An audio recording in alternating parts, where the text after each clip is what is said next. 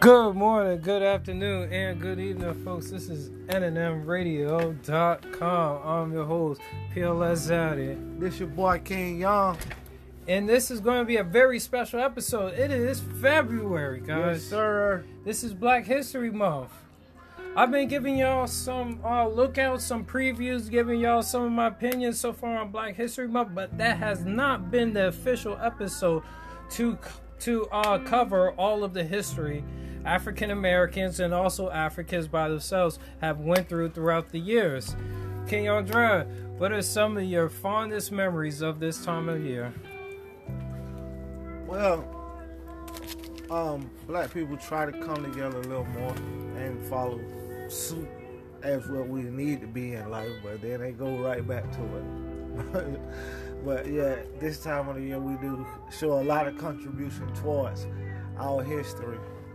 Oh yeah, heritage, you know. And here at NNMradio.com, we feature a whole lot of progressive, futuristic, experimental music that push the boundaries. We feature a lot of music regardless of anybody's race. But this time of year, we want to scale it back. We want to take it all the way back and say thank you to our ancestors, our forebearers, the people that we have stood on the shoulders and been in the shadow for all of this time. All of this that we got going would not be possible if it wasn't for our ancestors out there. Yes, sir. So, to give y'all an insight on what's going on is we're going to be going over, first of all, ancient history, and then we're going to pan over to different subjects, whether it be in the entertainment business, the science business, or politician business, if y'all know what I mean.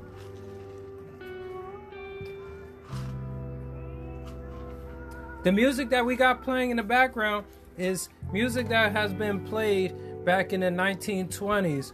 People like Ella Fitzgerald, Nina Simone have been singing about our plight and spreading the word of our people throughout this nation and the world. Sounds great, all of it. Like, it makes you want to listen to it to get the message they were giving, because I know they were singing about something so powerful to empower the people at the time, to keep them going. Yep, it's some like Louis Armstrong. Yes. So before we jump ahead of ourselves, I do got a list of some people that we could talk about and some information off the top of my head about some people back in the BC era. We like to put emphasis on people in the modern era, people that just came out within the last 5 years of Black History Month. But there's been people even before Black History Month that has moved our people forward and progressed our race and our ethnicity. Any people you could think of off the top of your head before we go down this list? We Egyptians, so that's the Black history go all the way back to there. And that's even bigger. That's more of African history. Africa encompasses more than just black people. Africa is a colorful nation that holds a lot of different cultures and languages. People that have spanned from BC era all the way up into AD Roman era. And this list could be oh so long, guys, because don't you ever doubt for a moment that there's not enough black folks, there's not enough Africans out there that's representing for us. And there has been, and you could look it up for your own self, people that have been thriving as far as empire building, far as architecture, far as even being warriors. Now, to cap this story off, we're going to start off with King Ramesses II. King Ramesses really got his fame in the old Bible stories. Hollywood made a Ten Commandments movie, and they made Ramesses II as the enemy towards the Hebrew people. Noah, let my people go.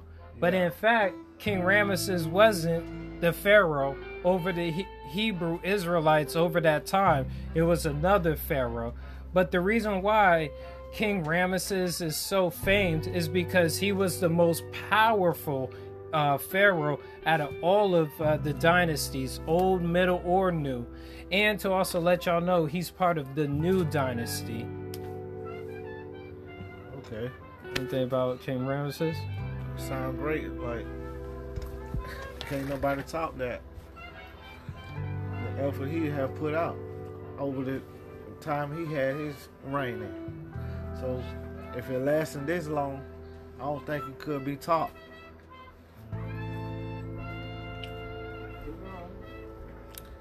And me, I want to know more about him because I see myself as a king, and kings don't really be here to conquer. It just be to have the respect. That's what a king wants. It ain't to conquer. Once you to conquer, just keep the same respect. We will never have a battle. That's what a king is. Next on the list is Queen Pharaoh Hatshepsut, if you heard of her.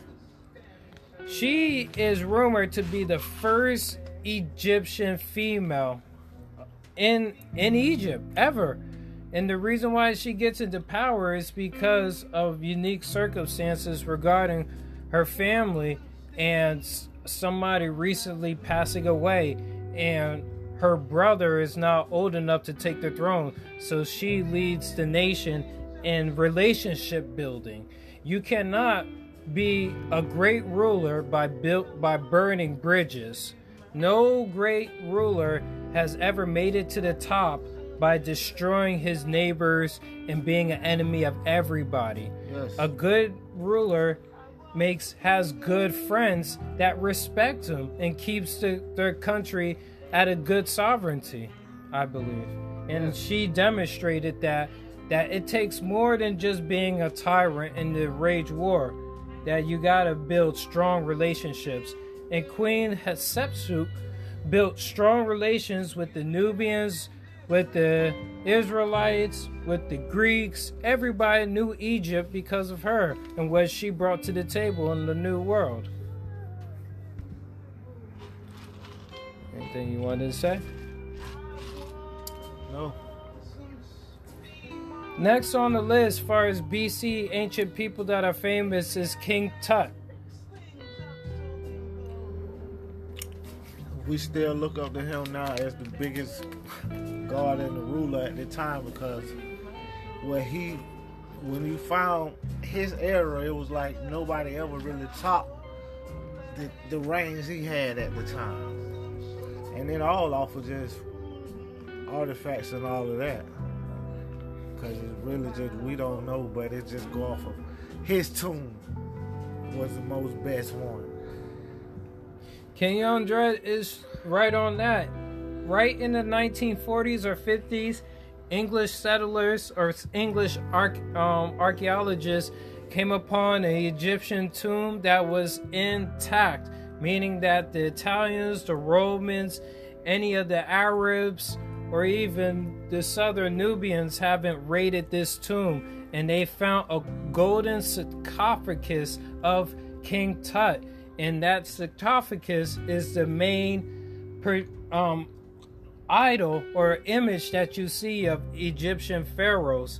And it's like, that's what say Pharaoh live on, because it's like they're trying to make their sarcophagus as them and keep it there, and you can see it forever. And it's a great looking one. Yes. That's why here was the best looking one. It was gold. Yes, all made out of gold. You still see some of the ornaments and the way he preserved his body. With the finding of his tomb, we got to find out a lot about Egypt. You want to add the letter? Or a letter?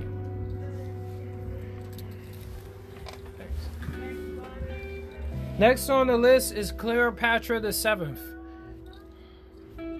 She came at a great time too, to make some magic for the Black history. Because in like times back then, you wouldn't think that could even happen. By the time Cleopatra came, Egypt was on its last leg, and they needed a ruler that was going to put a line in the sand and say, no more invasions, no more bad trades. We don't want our sovereignty to be exploited. We don't want our country to be exploited. And she was the last queen, the last ruler of Egypt before the Romans came and had their way with Egypt, and has lost its antiquity forever. She was that ruler that said no to those foreigners that wanted to be her husband and rule Egypt beside her. She says, no, I would rather be the sole ruler of Egypt for my people. Oh yeah, she had the power, but she wouldn't have full power if she get married. Yep. Rulers like Julius Caesar wanted to be a pharaoh of Egypt. He thought it would expand the Roman Empire if he was to rule beside her, or rule over her, matter of fact, because that's what she also knew, that marriage to them wasn't going to be equal. Marriage was going to be over. He just got the position by marrying her. That's all he was trying to do. Next on the list is King Hannibal. King Hannibal was the famed leader warrior of the Carthaginian Empire. They humiliated the Romans in the Punic Wars. If y'all ever learned that, this was a very embarrassing time for the most powerful nation in the world. The Romans wanted to exploit their power in Britain, in Germany, even as far as Egypt, even after Cleopatra had passed away because she committed suicide. She said, I would rather kill myself than have y'all rule over me. That's how powerful she was. She knew the consequences of losing. She didn't want to be captive to the northern Romans. And King Hannibal went around Rome and laid siege to the Roman society because the Romans wanted part of Africa as their crown. And Hannibal rode in with an army of elephants, if you ever heard that legend, and crushed Romans year after year, from winter to summer to winter to summer again. They could not beat this guy. Fuck a horse. Yes, this guy rode elephants into Italy, Rome, and was messing up the Romans bad. He was Rome's biggest enemy at the height of his prime. Fuck that horse. We got an elephant. That bitch ain't fast as a horse, but he'll run.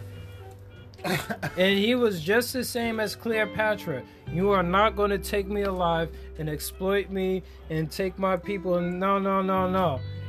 He took his own life by the way he wanted it, and not by the Romans do it justice, whatever they wanted it to be. That's how it was back in the day. If you go to jail, get killed, or you kill yourself because you feel like, fuck it, they didn't do it. Next on the list in BC time is Mansa Musa. Explain. Mansa Musa is famed for being the richest man to ever live. And the reason why is because of the oil reserves and mines that he had at the time. It is worth the most. Back in his day, and if you was to estimate it to modern times, the man would still be technically the richest man because of gold, because of oil, and because of more now. Yes, because of spices. So when he made his famed trip to Mecca, on his way to Mecca, he wanted to stop by in Europe. And that's the reason why you also hear about his story, is because people in Europe wrote about the story of a black king coming through their town with hundreds and hundreds of camels, all holding gold, with also hundreds and hundreds of servants and slaves, all holding gold and literally giving it away. All on his way to Mecca. And on his way back, he was purchasing stuff, making relationships, and building Timbuktu, if you ever heard of that city.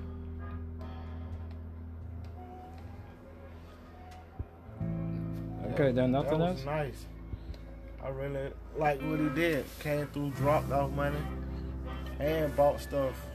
So and brought it back. He brought a lot of famed scientists and people of different academia to build a college before there was a college, a library before there was a library in Timbuktu. Timbuktu, at the height of his prime, was the center of the modern world. Because of him. Yep. It takes money to build buildings and to gain all that information. And he had the money. And he just had the brain to put everything together. I know I need this person. I know I need that one. So we got to come together. Instead of keep on, I have to go to you, go to him. But it's right. He the one put it in one building.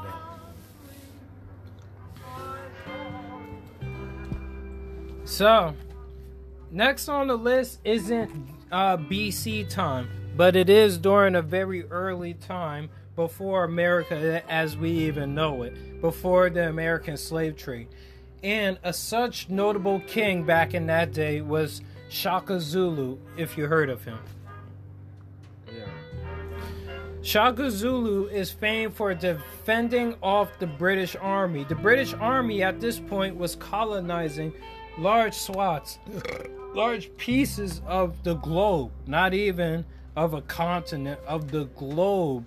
If you look at a Google search of all the countries Britain has colonized, it is around about 60 to 70% of the world, easily, just them by themselves. And then when you take it into account European countries that have colonize the world, then you get to around like 80-90%.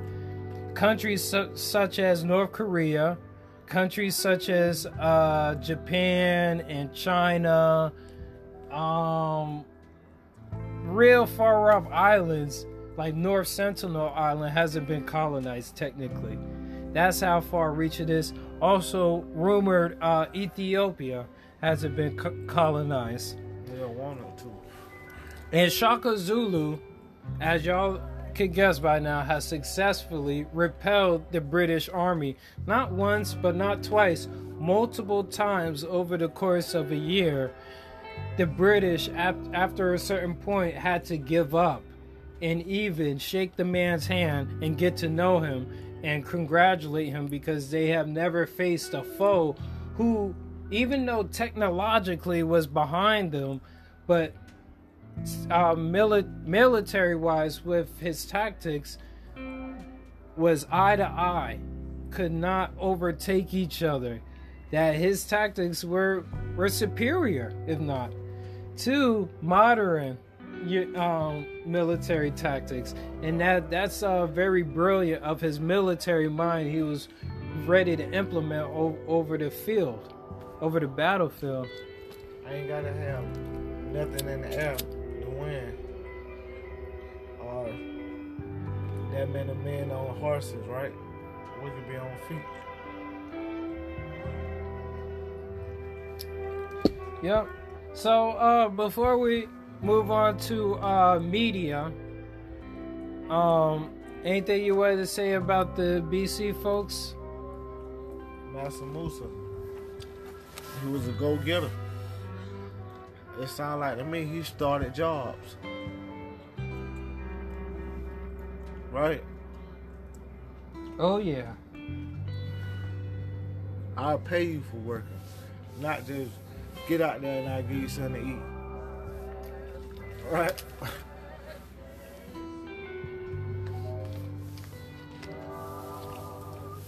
Oh, fuck. Shouts out to Master Musa. Word, shouts out to all the people that we went over. Was Ramesses II, who was famed for making Egypt its very largest, its most prominent. This guy entered into military life at the age of 10 years old, it was rumored, and coming up with some kills in his first battle, winning a war. You better do something. You out there. Ain't no coming home if you ain't fight. A prince of Egypt has to act. He cannot be like the humble servants of the land.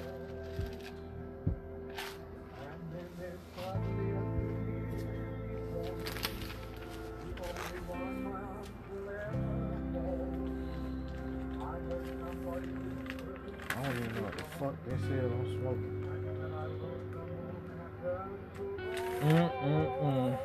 You always got a name.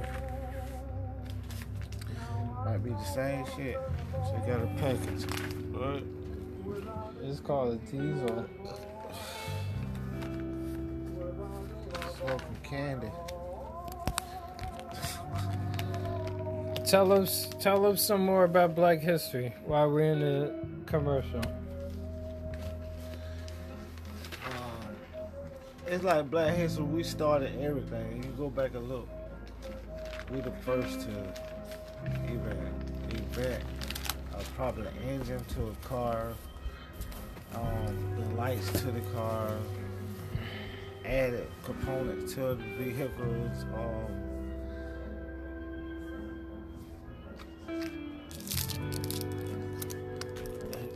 First, I can't verify that.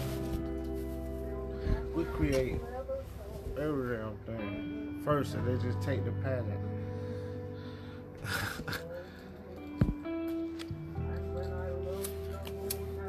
So over the course of years, Black media has always been a limelight to mainstream media in latter years, and also way back in the day, if you didn't realize that Black movies have been a love-hate relationship. What are some Black movies that you've grown up watching? It was like the Temptation story and stuff like that. The Five Heartbeat? All the movies like that show you like the struggle of how we coming up as an artist, get booed off the stage and beat with, called the N-word just because you showed up, but you coming to do the talents you were hired for and all of that. People love you, and you also got people hate you. Like, it was so crazy back then. Might get ran off the road. Right? Yep. So now we're going to go over Black media, Black movies that have been prominent throughout the years. And honestly, we can't go over all the movies. There's a lot of movies that went out. You bet. So we're just only going to go over the most prominent movies. Starting off with State Property. Have you ever seen that movie? You talking about the Rockefeller? Yeah. You seen State Property with Beanie Siegels before? Yeah. What's your thoughts? Tell them.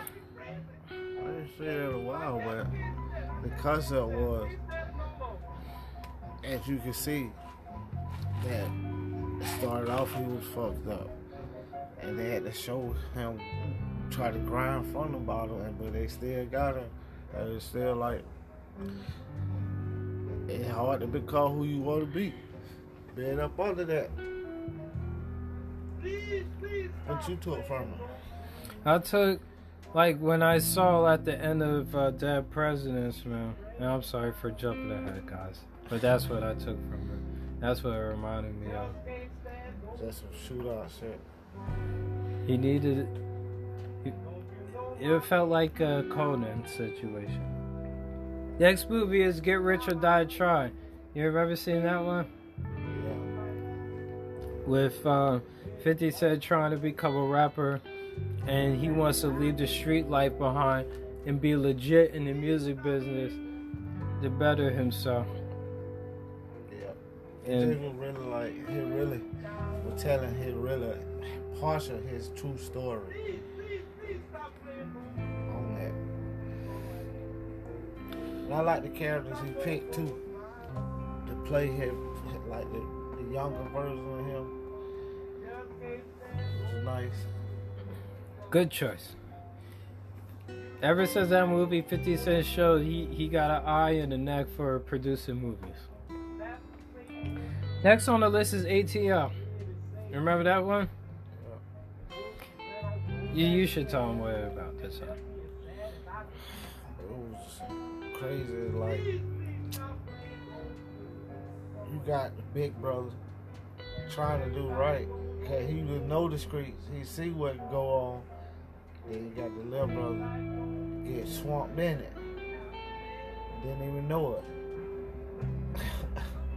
Now you in it. Ain't no running. Don't you work for me? Right? Big boy. But you got the big brother like, no you don't.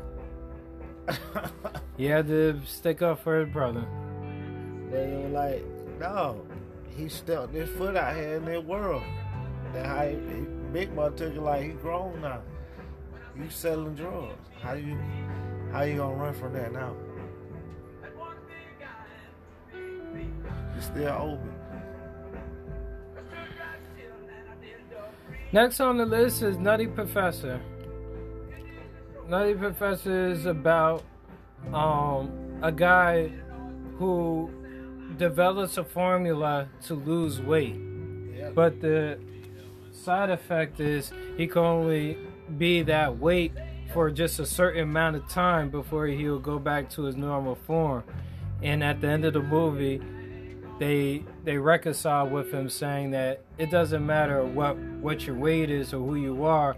I mean, it's about who you are really inside, like what you do. It's not about what you look like, you know. He still got the girl. Mm-hmm. As a big boy. But he did some good acting because it was like he always know how to play multiple characters. That's what he great at. Playing multiple characters in one movie and give you the object. You can still feel that character even though it's one person. Next on the list is Big Mama's House. Martin. He did the same altercation thing, like had to go undercover. Dude was like, he did the same thing, had to play two characters. And he pulled it off. It was funny. It reminded me of Miss Doubtfire. Yeah. Next on the list is The Honeymooners.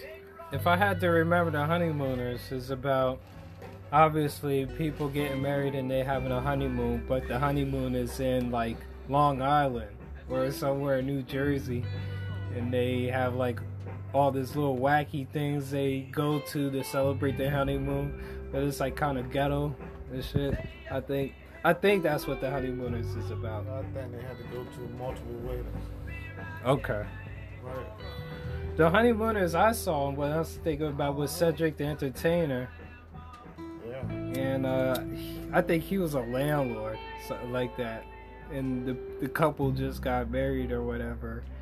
And, like, you know, he gets a relationship, not like a friendship, I mean, with the guy. And he has them doing odd jobs, I think I remember. Next on the list is Love Don't Cost a Thing. If you remember that one.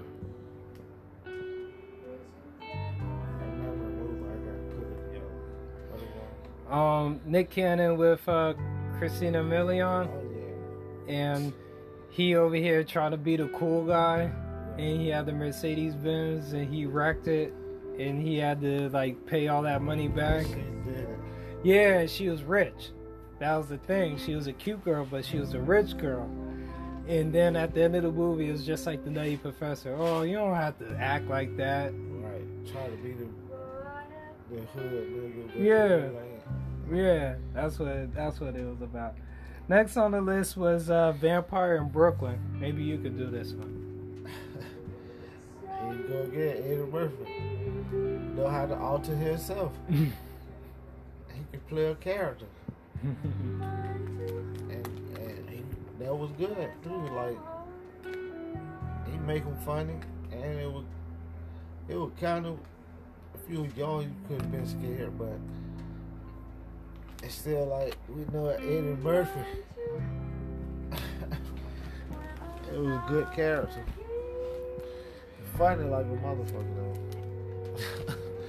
Oh, actually, the woman that's at the funeral home right up the street, she played in the movie as a young girl, but she was young back then. You know, she was a young girl back then. I don't know what part she played. She could have been just a party girl in the background. I don't know. She was in it. Yeah. Next movie is Are We There Yet? Ice Cube. He befriends this young lady that he sort of wants to date, and she's like, "Oh, you can watch my kids," and then all of a sudden, "Oh, can you bring my kids all the way up to this place where I'm at?" He's like, "Oh yeah, no problem." He's in the car, and the kids don't wreck the car, and then they gotta take a train ride, and then after when it's all said and done, he's like, got his relationship with the kids, and the kids are like, "Yeah, I'm gonna go tell my mom you said this," but at that point they're like, "Nah, he's a good guy. It's gonna be between us." Yeah. Mama, Mary, you should date this guy. He's a good guy. We like him. The whole car. Yeah, I remember seeing that movie. Their whole life up coming through, just get up there with there, and now they fuck with you. Oh, barely got there like me. Next on the list is School Days.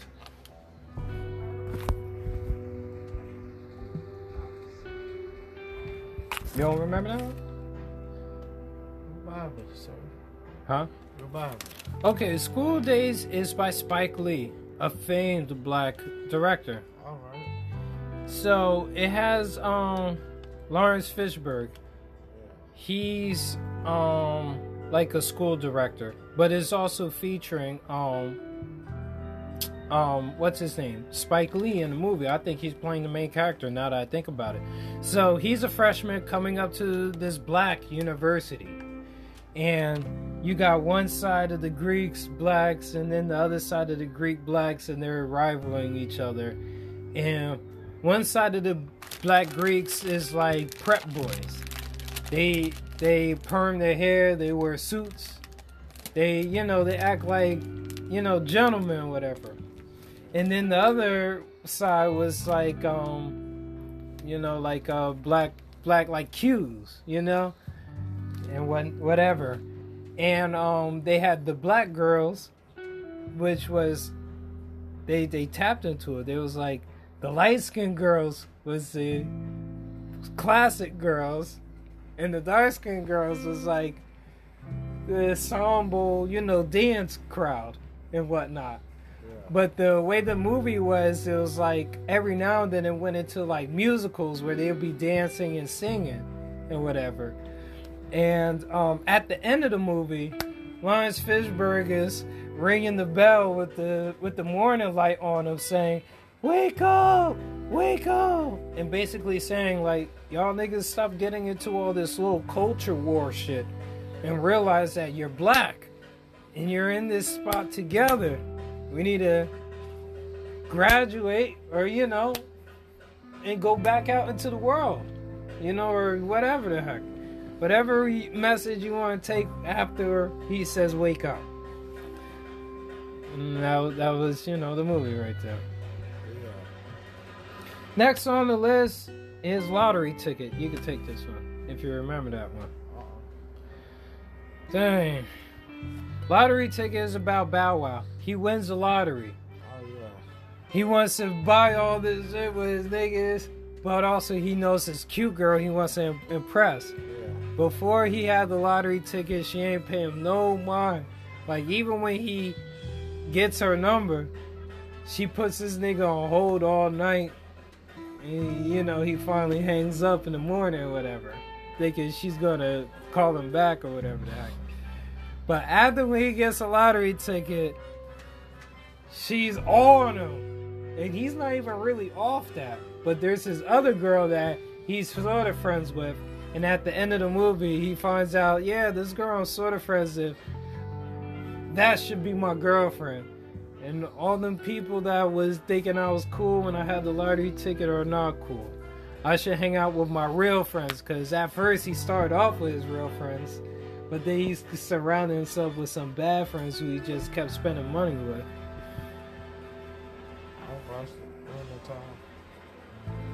Alright, Kenyon Dread, please tell me you can take one. Next movie is Friday. Yeah, you know a nigga know that motherfucker. Alright, take it. Okay. It was crazy because Craig got fired on the day off. It was Friday, and now his homeboy come over there and want to smoke with him because he fucked up. Damn, you got fired. So let me fire up. Now they been smoke good all day. He don't even know where he got the weed from. He just know my boy here for me. Fuck it. It's Friday. I got fired. I need somebody to smoke. Then get what? That nigga here sell weed for somebody else. He just smoked all the bad shit. Now he said, both he to put him in it. He said, me and Craig, ain't no me and Craig, it was your ass. Yep, smoked up Big Worm's weed. He said, yeah, me and Craig had the money. He said, I'm gonna come for you and Craig. You and Craig? What? You and Craig? That's your ass that we pay. You done got me in this bullshit. Yeah. I didn't love it because of your fuck ass. Now both of them gotta hide out because the nigga wanted money. Plus you got a nigga in the hood who takes shit. That's the whole story. Next on the list is Four Brothers. Four Brothers is about four adopted brothers that live together in Detroit. One of them white. Well, two of them were white. And they all had a mother's house that's about to go up for auction. And they find out who bought that house and for what reason, why it also got auctioned. Because to them, all of a sudden, their house was just all of a sudden going up for sale, and they was like, damn. But once when they found out that, like, somebody was behind that, and I think one of the brothers made a bad deal at that time, they found out who it was in the town, and they fucked that person up, and they get the money back so they could go back to their mother's house and live together as four brothers. She sewing that shit up quick as hell. That's what the movie's basically about. Everything else is just fugazi shit, right? That nigga eating off the floor and shit. Like, what the fuck? Like, that nigga that fell into the ice. Remember that shit? They don't shot up the mother's house. All that. You know, y'all know Four Brothers shit. So, next movie, Barbershop. You know this one. Same shit. Loaning motherfucking money. And then what? They had to pay it back too. And then at the end, they had the whole town getting haircuts so they could pay the people back. Same shit. Next on the list is Bad Boys. You have two black cops that are on an undercover mission in like South America somewhere. This is a big baddie. They're thinking this is like the usual whatever, but as they're following the clues, they're finding out that this isn't no ordinary street hustler, and they find themselves at the south of the border, crossing a mine field over to literally the government that was also protecting this guy. If you remember, this was just more than just a mafia boss. It was like, oh, you got the military, like your government, and they had to go and bust Big Baddie. Because they want to be bad boys. Yes. Next one, Waist Deep. You can take this one? Oh, that's some Tyrese shit, right? Also, the game was in the movie. So tell her what happened in the movie real quick. I wouldn't even know. Tyrese is on a picking up his son from school. All of a sudden, yeah, got shot in the back of the window, and now he want to go get his ass. yes. Like, fuck who it was. I don't give a damn who it was. I'm coming. Yo, so it'd be hard. So he runs into a prostitute who but happens to know a couple of people because she's a prostitute and she helps get his son back in. He goes to prison while she goes and lives with his son. Also, the guy that played in Dead Presidents Die, right? In the car, named Lucky. Above the Rim. You take that one? Tupac shit. Right.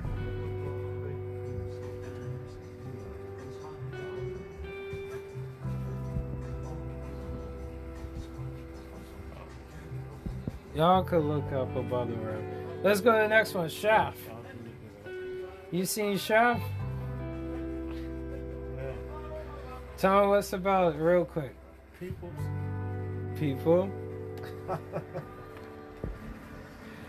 And he like, fuck that shit. People think he arrogant. I gotta get his ass. People gonna get his ass. Now people want to get his ass back. After he got out. So,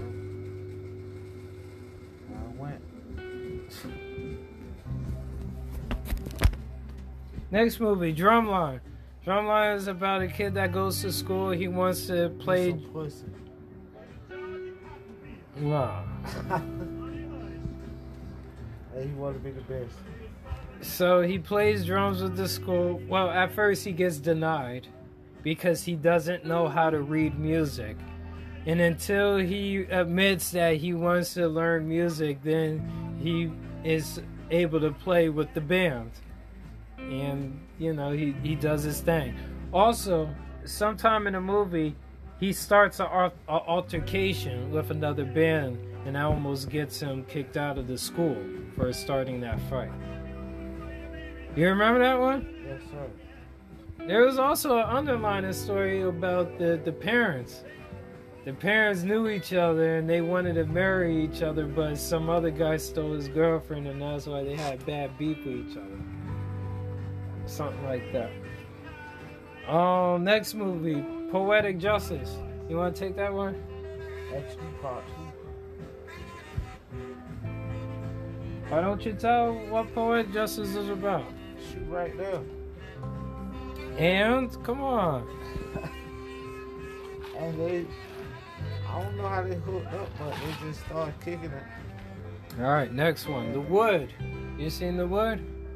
Yeah. Yes. No? Yes. The Wood is about school, childhood friends. Like around. Compete in everything. You said what? They compete in everything, just like every other teenagers. Yeah. They got some rivalries and they're getting married with, you know, their fiancés are sweethearts, and, you know, the drama, the shenanigans, the melodrama, basically on the big screen. The Amistad. You want to take this one? The Amistad is about a slave that wants his freedom. He wants to prove to the courts that he's a free man. And by proving to the courts that he's a free man, he has to testify himself because there's nobody else to represent him. So the man, over the course of the trial, begins to learn English. And at the end of the trial, they look to him for his testimony. And he cries out for freedom. And they grant him freedom. They beat him. Don't be a menace while drinking juice in the hood. What made you say that first? Why you say that one first? Don't be a menace in South Central while drinking juice in the hood. The Wayans brothers. Copy. You want to tell them what the movie's about? I don't know what about, but I just know they copy off of the other one. And it was fucking funny. Two brothers. The Marlon Brothers are known for making slapstick comedies and parodies, and they decided to make about 4 movies all in one, but probably more than that with all the extra cameos and crossovers they did in a hood movie about a guy coming back to his neighborhood, and just a whole lot of drama with crossovers with all the movies we mentioned, basically. Right? Yeah. So next on the list is the movie Life. Oh yeah. B-Bar got fucked up and on some humbug shit. Got life, and it wasn't even their fault what happened. They just had the blood on them because they knew. And then shit. It was funny the whole story through because they were meeting a lot of characters while they were locked up. It was funny how they used to be making it seem like they go to the club at night. Then they got down. What it called?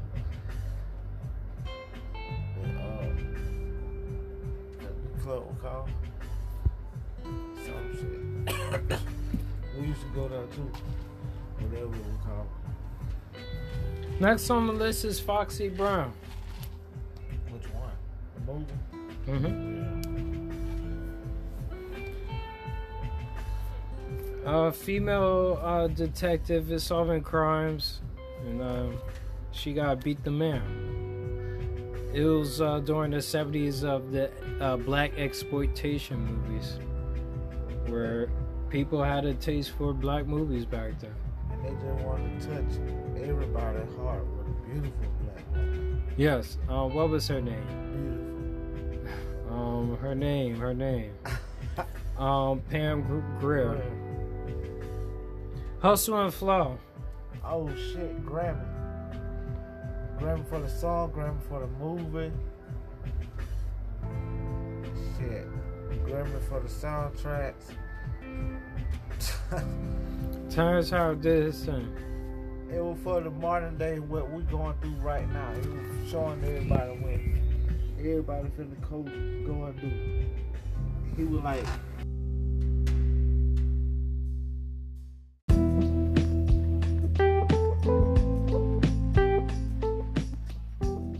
good morning, good afternoon, and good evening, folks. This is NNMradio.com. I am your host. And in the last episode, we was going over the Minoans. This was 3,500 years before Christ. That's a long time ago, guys. So now we wrapped up the Minoans with some very real history and also some myth history that teeters on truth and fiction. So here we are with the Mycenaeans. They even happen to inherit something pretty good on the head of a disaster happening to the Minoans.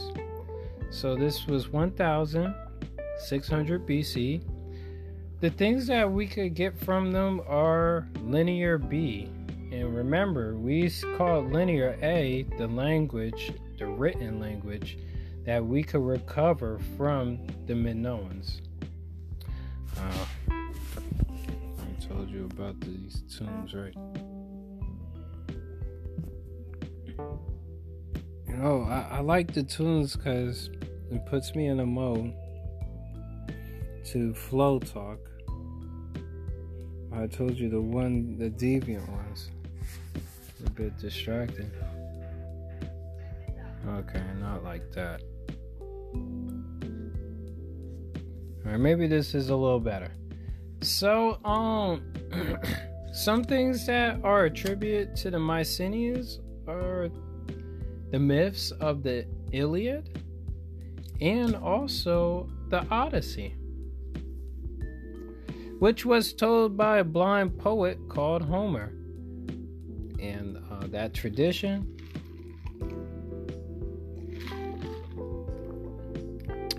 was passed down for generations to generations for thousands of years, literally, guys.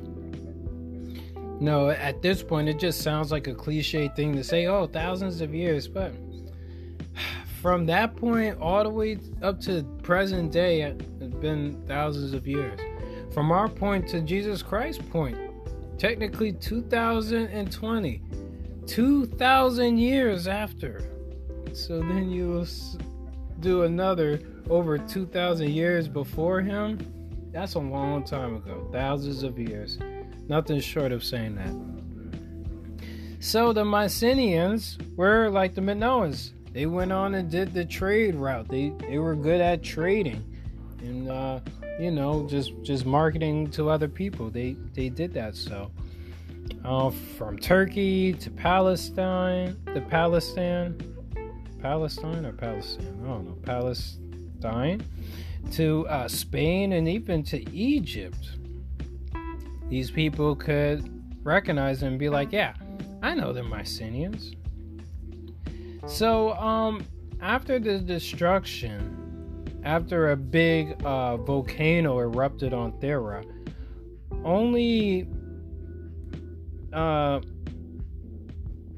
Thera and Cyprus.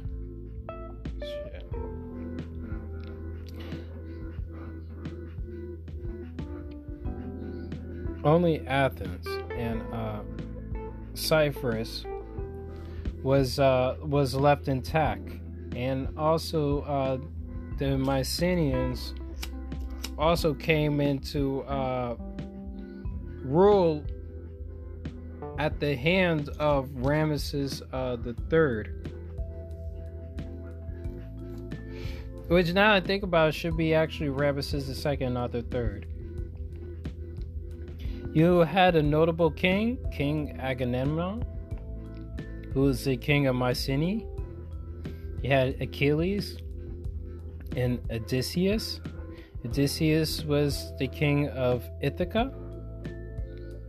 You had the brother of Agamemnon, who was the king of Sparta.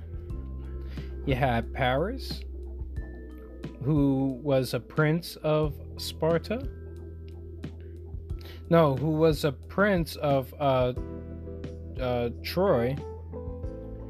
And Helen, she was the queen of Sparta. My goodness, it's like you go from one bad track to another.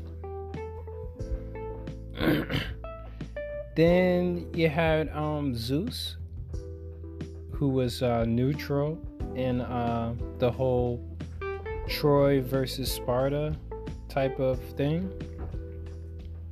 And they would view the Trojans, people from Troy, as outsiders, and view the Spartans as the Greeks. So he was kind of neutral. He was like trying to be like the referee of the war. That is the Iliad, because that's all the Iliad's about. The Iliad's about the war, and the Odyssey is about after the war, the trip back home. Hera, who is Zeus's wife and the mother or queen of heaven, she was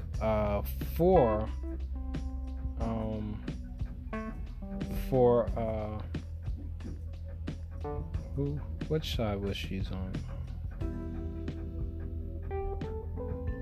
Oh, she was on Achilles' side. So she was pro-Spartan. You had Artemis, who was pro-Trojan. Apollo, who was pro-Trojan. Hades, who was neutral. Aphrodite, who was pro-Trojan. You had Ares, he switched sides, but he was pro-Trojan. You had Athena, who was pro-Spartan. You had Hermes, who was pro-Spartan. You had Poseidon, who was pro-Spartan. And you had Ares, who was pro-Trojan. So looking at the lineup, it looks like you got quite a bit of well-named gods who are on the Trojan side, and some well-named gods who are on Spartan's side. My goodness, I can't find not any just simple talking music.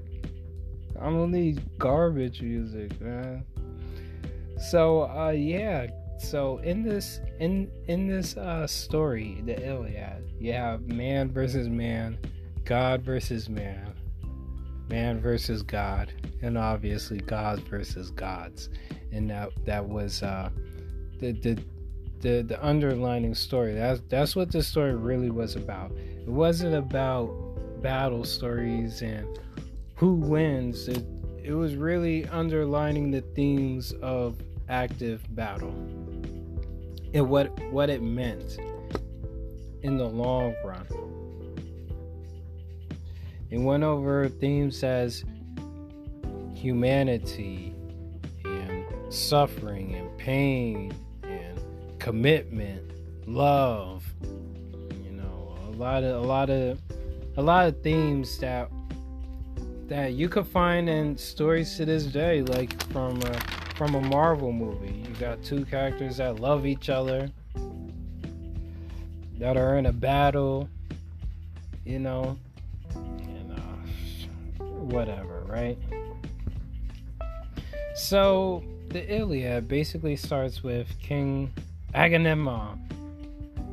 He holds a Trojan priestess daughter captive and denies great wealth to return her to Troy. Even his army and advisors is like, take the wealth. Shoot, she's worth that much. You know, that we would be of great benefit by taking that wealth in. But Agamemnon is not an ordinary king, and you'll see in this story to come what makes him just a little bit more special than the other kings of his time.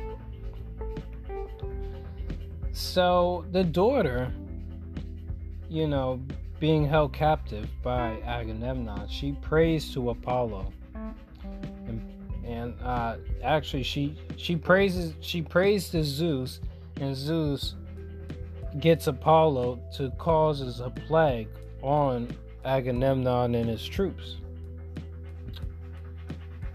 which later Achilles also suffers from the plague, and he confronts Agamemnon. He's like, listen, man, just return the daughter at this point, you know? What are you trying to prove? Your pride is in the way. Your ego is in the way at this point. So, of course, Agamemnon and Achilles, they argue. And that's what causes Achilles and Agamemnon to be on bad terms. Even though Achilles is a warrior, he's not really a leader. He's a warrior leader, but his purpose and what he's best at is really just an object of war, basically. That's what he was born for. You know, that's his greatest contribution to humanity. What he could recall is being a warrior. So Achilles is a demigod, and he has a high divine mother, so he prays to her to have the Greeks be delivered to the Trojans. And she says, yeah, that could be, you know, worked out. I can make that happen. But she also knows that with his blessings, being on the field is the same location for his downfall, so he's going to die on the field. And she knows that this war that is going to be caused between the Trojans and the Spartans is going to be also his downfall. It's going to be his glory. The song that everybody's going to sing, you know, for ages to come, was just going to be the end of him at that moment, when his moment comes. And also that night, Agamemnon has a dream persuading him to attack Troy. And he has Odysseus, who's a commander, but also, you know, the king of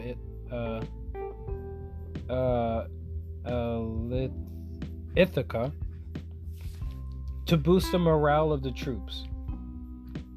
And Paris, who is the prince of Troy, the Trojan prince, he offers a deal to the king of Sparta to end the war in a one-on-one battle for a hand in Helen. If no, to end the war, I believe. But we all know why, because Aphrodite happens to possess Helen of Troy, and probably she also possesses Paris, for them two to fall in love. And they just happen to be on opposing sides. So this story, well, going back to the Minotaur story, now that we're pausing real quick, I noticed that story sort of correlates with Beowulf's story. The king doesn't fulfill an obligation, and the consequences of him not fulfilling that obligation comes in the form of his descendant, his offspring, his son. And a great mighty warrior, or to be, slays the beast and whatnot. So this story, the two lovers on two opposing sides, that reminds me of Romeo and Juliet. So here we are. So Paris, wants to duel the king of Sparta, and he loses the duel. And while the guys were dueling, both sides of armies agree, let these guys duel. Whoever wins, wins the war, and we could save countless lives. Families would be happy and all that. And they're like, all right. But once when the prince of Troy begins to start losing, then they begin to break their trust, and an arrow flies out and strikes the king of Sparta, killing him. So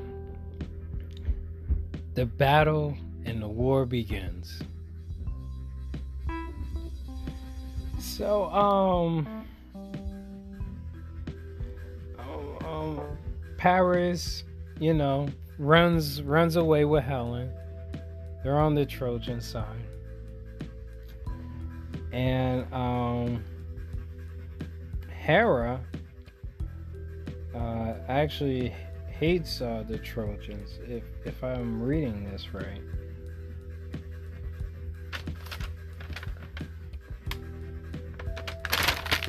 Is it really Hera? Yeah. The queen of heaven, the wife to Zeus, Hera, hates the Trojans and causes the king of Sparta to die. So that's where that happens.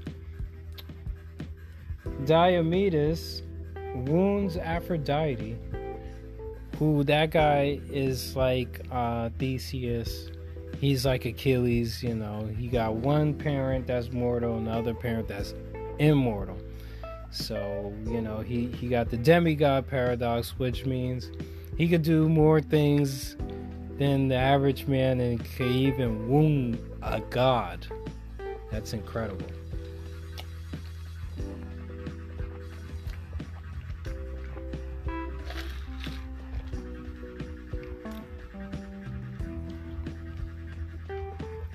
So Aphrodite gets wounded on the battlefield.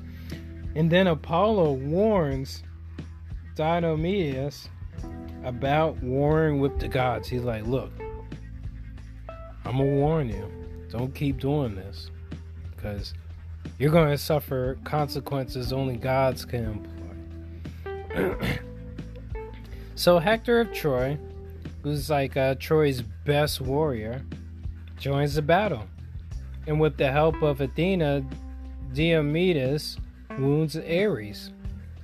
Hector successfully defends Troy, and Diomedes does some unfair trade with the Trojans, which, pisses off the gods and the people. Hector draws a duel up against Ajax, but both have to retire at nighttime because neither one of them could get the upper hand. Paris refuses to surrender Helen, which pisses Agamemnon off really a lot, because that's like his sister-in-law. A day of truce is struck so that both sides could burn the dead, emphasizing that's how many people have died so far in this bloody war, that they're like, look, we're going to need a day to get rid of some of these bodies. We can't keep fighting like this.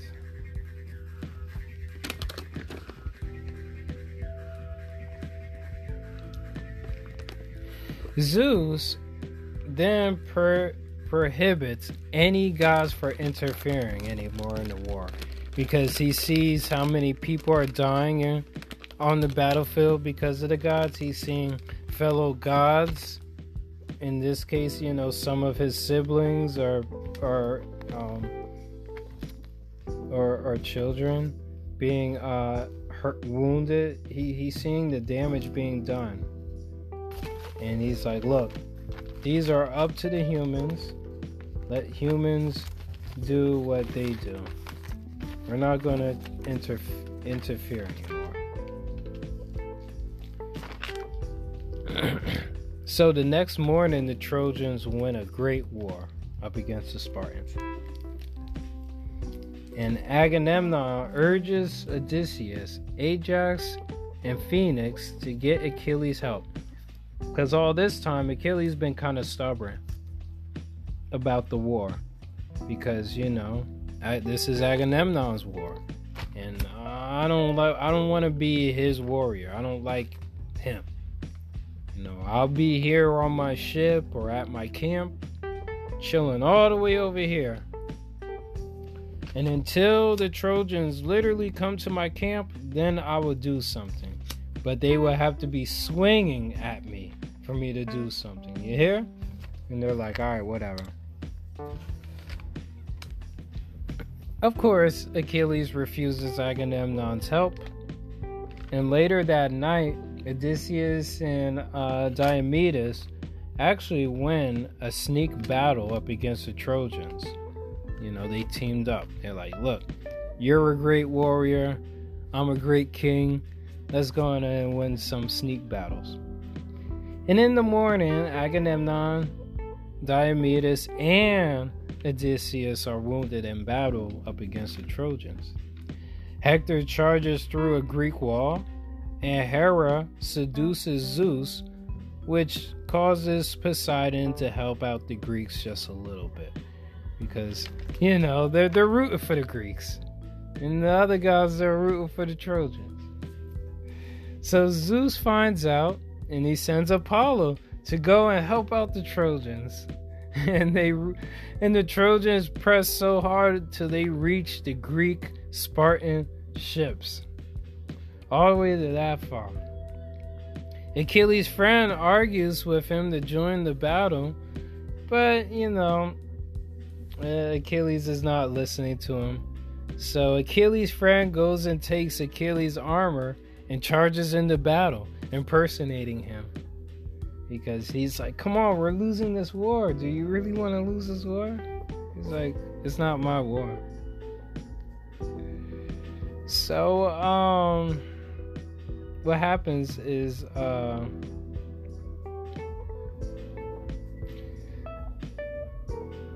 the guy's name is called Patroclus. He ends up killing one of Zeus's sons, one of his lower sons, in battle. And it continues to all the way, and he charges all the way up into the Trojan gate. That's how good he's doing. But he is stopped literally by Apollo, because Apollo is like, nope, Hector then kills Patroclus, and Hector then takes Achilles' armor and starts parading with Achilles' armor. Like, look, I didn't kill Achilles, but I killed his friend, and I got his armor. Wow. Achilles then avows revenge to Hector. Now he's all wild up, and he's ready. He gets a new armor from Hephaestus, I believe, and a new shield. That's why if you ever see Achilles and you're like, oh, he has a shield, that's where he gets his shield. He's in legend mode now. Zeus then lifts a ban on the gods the next morning to intervene, and all heck breaks loose because Achilles, he's a demigod.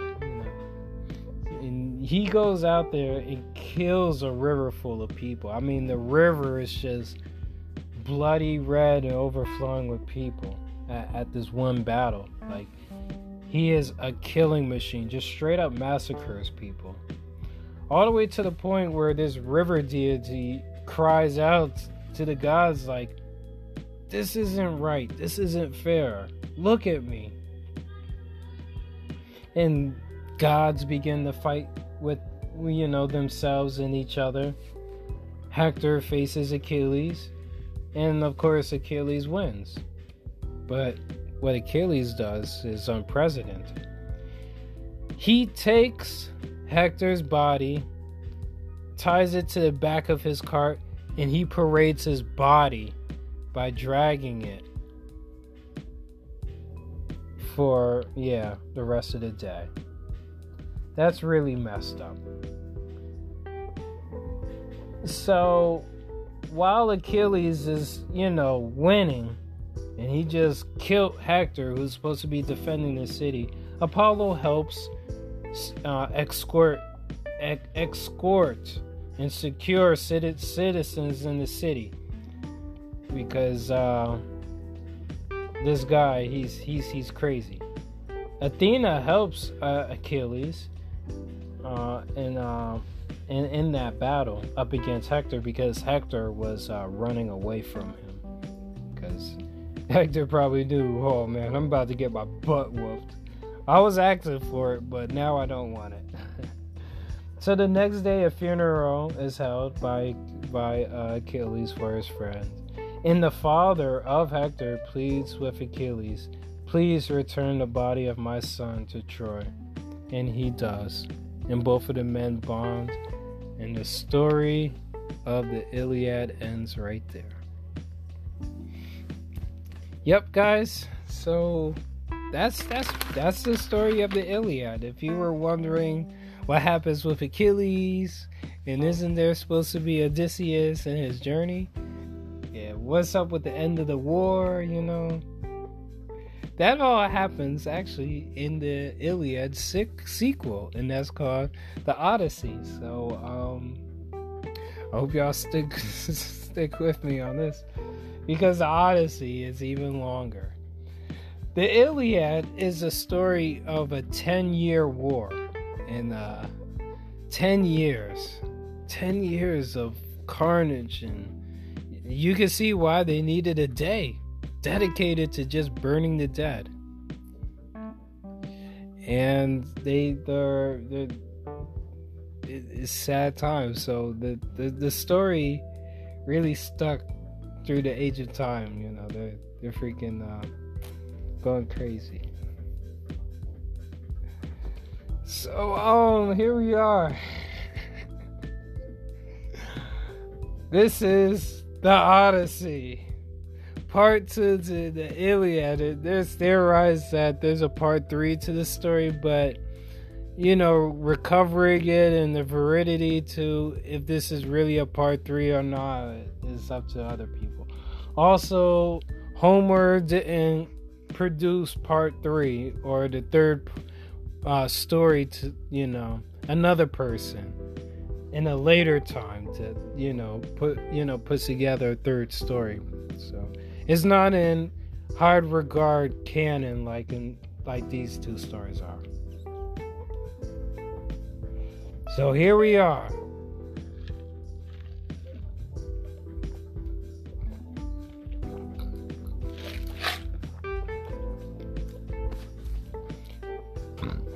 "10 years of Trojan War, Odysseus has angered Poseidon. You will see why later on. And he can't return back to his homeland, Ithaca, easily. He is the king of Ithaca, I just said that. He is married, and there are men who are waiting to marry his wife and to spend his money. Odysseus has a patron god. Her name is Athena. She requests to Zeus for his return home. And Odysseus' son is now 20 years old. If you can imagine, his son was just a child, when he was kissing him and saying, I gotta go to war, I'll see you soon, in like a year or probably less than that. He's like, okay, Dad. And now his son is 20 years old. And the son sees himself as the head of the household at this point. Maybe any mentions of his father is like, oh yeah, y'all keep saying that, but let's move on. Let's focus on now and the future, not focus on the past. Odysseus is also held captive by Calypso because she falls in love with him. She wants his hand in marriage, and she will even grant him immortality, which obviously Odysseus denies because he wants to return home and also remain faithful to his wife, partly. Zeus sends Hermes to rescue him at the request from Athena, also pleading, please, Zeus, please free my main man Odysseus. He likes me, I like him. I'm his patron god. This is my request to you. And further information for y'all is that Athena is Zeus's daughter, and she doesn't have a mother because she is directly connected in his daughter, not even throughout, obviously not birth. She, sprung from his mind because he was having a great and mighty headache. And she is the goddess of war and of wisdom. So you can see how Odysseus basically is the mirror image of that, of war and wisdom. Zeus, him being like the father god.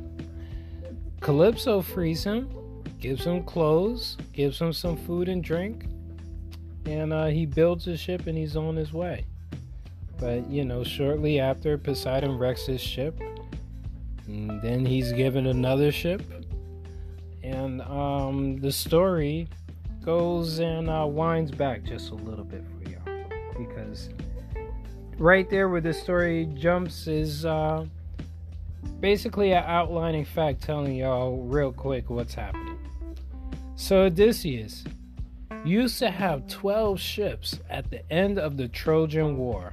And if you can imagine 12 ships, these aren't like 12 baby rafts, that could hold 4 or 6 people.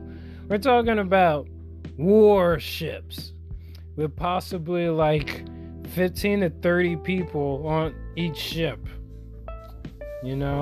12 of them. And they were driven off course by a storm. That was just by chance. This was before Odysseus pissed off Poseidon. And they shipwreck on an island of lotus eaters. And the lotus plant has this fruit that makes people feel empathetic.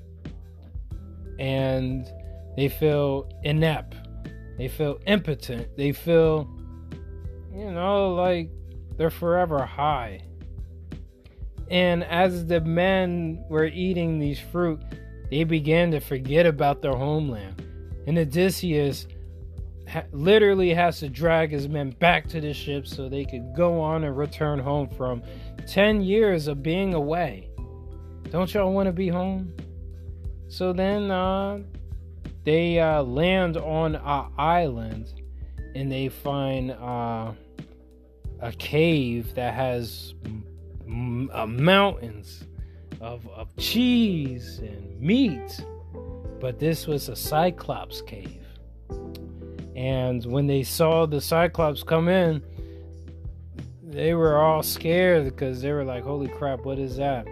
And the Cyclops began to grab some men and devour them, like eat them, cannibalize them, like holy crap. And the Cyclops is like, who are you? And the Odysseus is like, I'm nobody. Alright, nobody. You're their leader? I'll eat you last.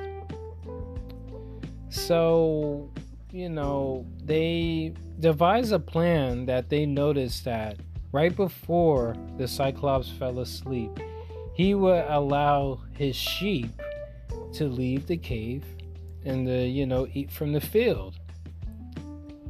But, they had to wait until the Cyclops fall asleep and to think that they were, at a place for his convenience. So the plan they devised was to wait until he falls asleep, build a big spear to impale his one eye, and then hide underneath the sheep as they were leaving, successfully, so that when the Cyclops would be impaled by the spear he can't see, he would feel on the ground and feel the sheep, but he wouldn't be feeling like underneath the sheep where the men were. And I need to change the music. I was doing so good at first. Alright, that should be a lot better. So, fast forward this story. Odysseus. So, the Cyclops, is like raging mad, and he's screaming outside of his cave, help, help, help, help, help. And there are some like other Cyclops in the land. And they hear the Cyclops, and they're like, alright, man. What's the matter? What's the problem? And the Cyclops says, I've been impaled. They say, by who? He says, nobody. And they're like, alright, whatever. Nobody impaled you. And he's like, yes, nobody did. And he's like, alright, leave us alone. He's like, no, I'm telling y'all the truth. So Odysseus gets to his ship, and he's setting sail. And on his way out, over the horizon, he yells at the top of his lungs, oh great and feeble-minded, what's his name? Weak and feeble-minded Cyclops. My real identity is Odysseus the Great. He's like, fine. Odysseus, I'm gonna go pray to my father Poseidon to curse you. And Poseidon, hears about what Odysseus has done to his half-son, and he curses Odysseus on his way back. So Odysseus bumps into a king who happens to have bags of my goodness, he just run into one bad one to the next. I gotta pick something different.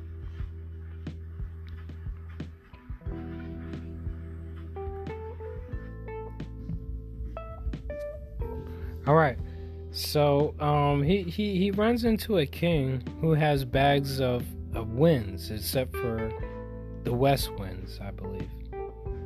And he's like, alright, once when you set sail, you can open up the winds and it would, give you winds in your sails so you could get home, like within the next day. That's how potent these winds are. So when they were almost home, they could see home within their sights. Odysseus falls asleep, and the men, thinking that the bags had gold in it, open up the bags, and the wind happens to blow them all the way back from when they came. So they go back to the king, and they're like, look, we had an accident. Could you give us another bag of wind? And the king is like, nah, man, I just heard that you were cursed by Poseidon, and whatever you're going through as far as Poseidon and being cursed, I'm not going to involve myself with you. Please leave. So they set sail, and they bump into another island with some giants that are cannibals, and all the ships ended up being destroyed, unfortunately. So then the one ship that they only got, that ironically Odysseus didn't engage into a battle or get destroyed by, I should say, they go into another island, and that's been happening to be the island where Circe is on. Now Circe is the daughter of the sun god Helios, and she turns Odysseus' men into pigs. But with the help of Hermes, who gives Odysseus some Molly, M-O-L-Y, literally Molly, he's able to not be affected by Circe's magic, and he subdues Circe, and she turns his men back, into men from pigs, and then they begin to make love to each other. So they are cozy together for a year or so, and Odysseus convinces Circe to help him out, give him some directions. How do I get back to Ithaca? So he has to go to this place and make some sacrifices to the dead, and possibly get some answers from the dead on how to get back home, and how you could lift this curse from him. And one of the things he had to do was sacrifice a cow. No. To not sacrifice a cow, or not to eat a cow when they come across it, but that's later on. So while he's meeting with the dead at this place, this maybe like I'm picturing like some type of whirlpool. So he meets his mother, who died grieving, thinking he was dead in the war, and she talks about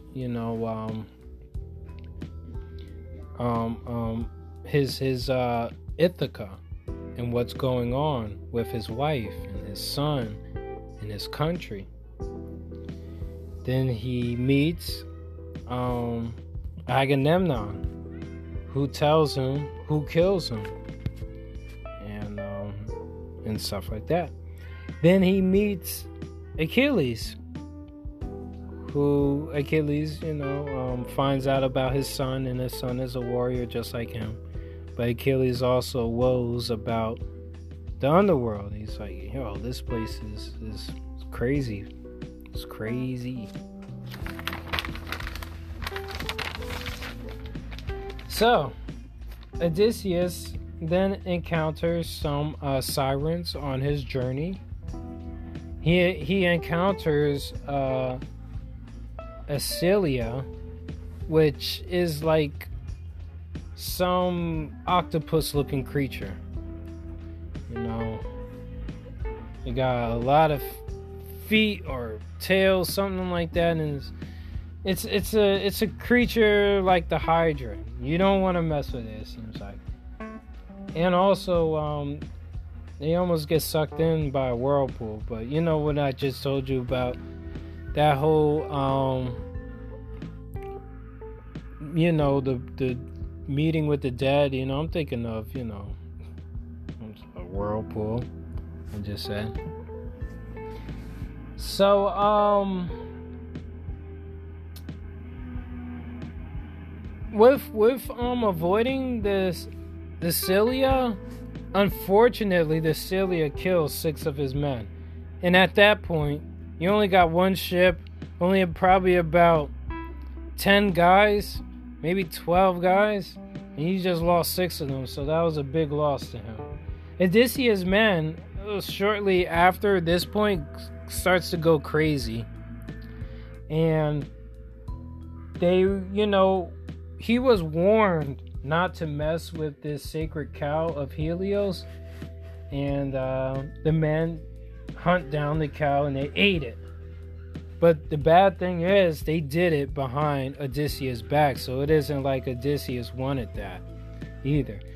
So Helios talks to Zeus and says to Zeus, bro, punish this guy, please, he just crossed the line. And Zeus does punish them by shipwrecking them and causing the men to drown. Odysseus is then trapped by Calypso on the island because, he grasps a branch of a tree while he was, being tossed in some waters during the shipwrecking. And that happened to be the island that Calypso is on. So, after, Hermes helps, free, my goodness.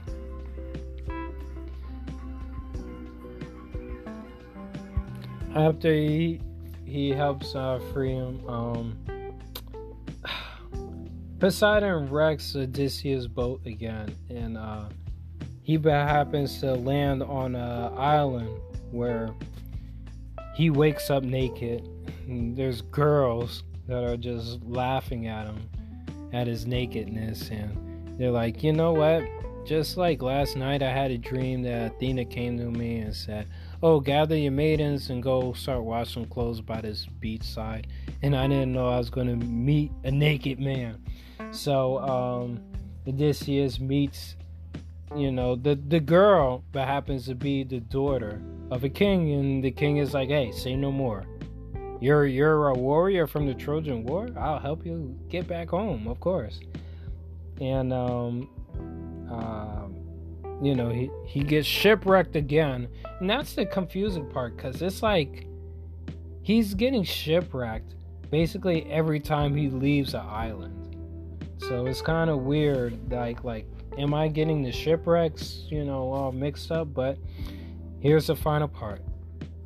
Odysseus wakes up on Ithaca and he can't believe it, but Athena's there and she assures him, yes, you have awakened on Ithaca. So she disguises him as a beggar, because she's like, no, he's like, I want to see how's the status of my house without, actually causing turmoil. Let me, be like a spy looking in. So he meets one of his old slaves, and he has dinners with his old slave, and his old slave is like, oh yeah, Odysseus is a good guy, and I can't wait till he comes back. And he's like, good. And then he meets his son, which he tells his son, hey, this is me, your father. And his son is like, oh man, here's these guys that want to marry my mother, your wife, and they're planning to kill me, basically. So I'm on the run. And it's like, all right, you go and gather some of your folks, and I'm gonna go back home and see what's going on with the house. And Odysseus' dog, who was a puppy when he left, sees him, and he's so excited that the dog dies on sight, really. And Athena coaxes Odysseus' wife to host a bow and arrow contest. And whoever is able to, hit the target has my hand in marriage. But Athena, does that on purpose because none of these guys are warriors the way Odysseus is. And he enters the contest knowing that he could hit the target. And after he hits the target, he begins to massacre everybody in the room. Or at least all the suitors and all the people conspiring against him. Then he hangs 12 maidens who also were conspiring and were sleeping with some of the guys. And the people of Ithaca actually rebelled because some of them wanted, or basically all of them wanted, this, a suitor to marry the queen so that they could have a king. So that business could continue as usual. It's been over 10 years. Well, over 20 years at this point since their king has returned. They're thinking he might have died in the war or died on the way back home. But Athena intervenes and she coaxes both the sides to come together and to be one nation under her. Because Athena stuck with Odysseus, and Odysseus stuck with his mission on coming back home. I want to be back home. And he does. And that story has different themes that it was trying to underlay as far as being a good host. Like Circe started off as a bad host, but then becomes a good host. The guy with the bag of winds at first was a good host, but then a bad host. The guy with the daughter that saw him naked on the beach, he's a good host. The Cyclops, a bad host.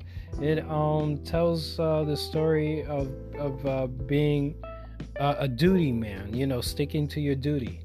It tells a story of being faithful and being infidelity and stuff like that. It tells a story of following directions, and when you don't follow directions, you die or you suffer the consequences. Oh, one slight story or really line that I forgot to mention is that when Circe tells Odysseus about the sirens, that he's going to have to pass through some sea or some passage that has sirens, a lot of men that would hear the sirens would be so captivated by them they would either jump ship or they will not pay attention and they will run right into some shallow rock area, causes the ship to sink and them to die. Odysseus is kind of curious, but also grateful that Circe gave him the insight about the sirens. Decides to, okay guys, tie me up to the mast of the ship, and if I, tell y'all to untie me, please ignore me. Put more ropes on me, because I want to experience this siren song that a lot of men heard but weren't able to live to describe it or to tell it. So tie me up, and I wanted to know. So when they were rowing past the passage, all the guys had to plug their ears with beeswax, so they weren't able to hear the siren song. So the guys, they had to power through that. Of course, Odysseus started to go crazy. He's like, listen, untie me. And they're like, no, you instructed us to not untie you. So we're going to put more ropes on you. All right, guys. So that basically also concludes Odysseus' story. After that, he lives to be a old king, with his son, his wife, and his people, and his God. Finally goes home.